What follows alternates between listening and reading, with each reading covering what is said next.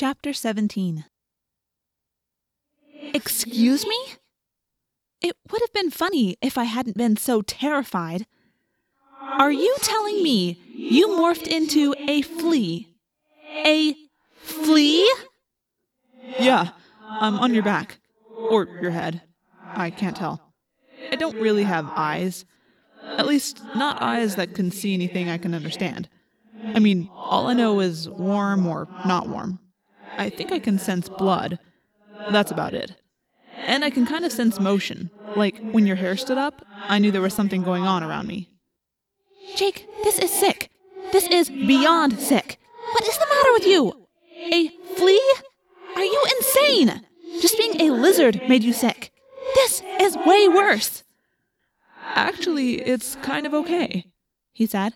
I mean, I don't know how to explain it, but the flea mind is so limited, it's not hard at all to control. All it knows is to move toward the sense of warm blood and eat. It's like, I don't know, like in a way, I'm not even really in the flea because I can't see much or sense much. I expected it to be horrible, but when Cassie and Marco and I tested it out... They're in on this with you? Of course. That's why Cassie had made such a point of patting my head. She was depositing Jake on me. Rachel, we were worried about you. We figured someone should go along with you. Tobias said...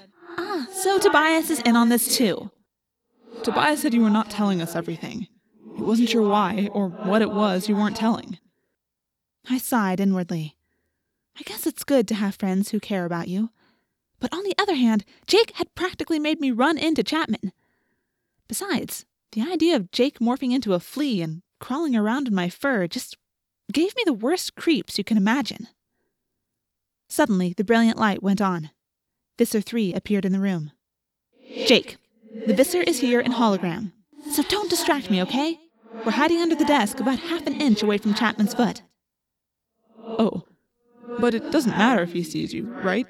I mean, he'll just figure you're the cat. No biggie. So you shouldn't be acting suspicious. I hesitated. Well, it would have to come out sooner or later.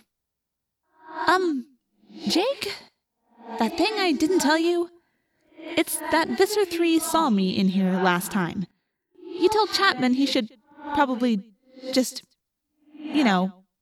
kill me. He was worried I might be an Andalite and morph. For a while, Jake didn't say anything. I had the feeling he was trying to keep himself from yelling at me. He failed. Rachel, are you crazy? You came back down here after that! Are you insane? But just then, Chapman began to speak. Welcome, Visser. Innis 226 of the Sulpniar pool submits to you. May the Kandrona shine and strengthen you. And you, Visser 3 said curtly. Report. I have 4 new voluntary hosts, Visser, Chapman said. 2 are children recruited through the Sharing, the front organization. Of the 2 adults, one is an agent for the FBI, a sort of policeman. He may be very... Fool! Visser 3's artificial voice was flat, but still carried a load of anger. Do I care about a handful of hosts? What have you learned of the Andalite bandits? Visser, what can I do unless they show themselves? They used earth animals in the attack on the pool, Visser 3 said. They used powerful, dangerous earth animals. Find out how they obtained such morphs. My experts here tell me such animals are rare on this part of the planet. Yes, Visser. I will do... Yes, you will. And we have another matter. We need 6 more human controllers, suitable for work as guards. They will be used to increase the guard around the Kandrona. What's happening? Jake asked. Chapman is getting reamed by Visser 3. Too bad Marco isn't here. He'd enjoy seeing Chapman get chewed out. He wants us bad, I said. Or at least, he wants the Andalites he thinks we are. He's putting extra guards around the Kandrona. Human controllers. That's interesting. Maybe he'll... The foot moved too quickly. The point of the shoe hit me in the ribs. Chapman pushed back from the desk. He passed right through the Visser 3 hologram. For a second, I saw them united, as if they were one horrible creature. What's happening? Visser 3 demanded. Chapman stared at me, horror and fury in his eyes. I flattened my ears back against my skull.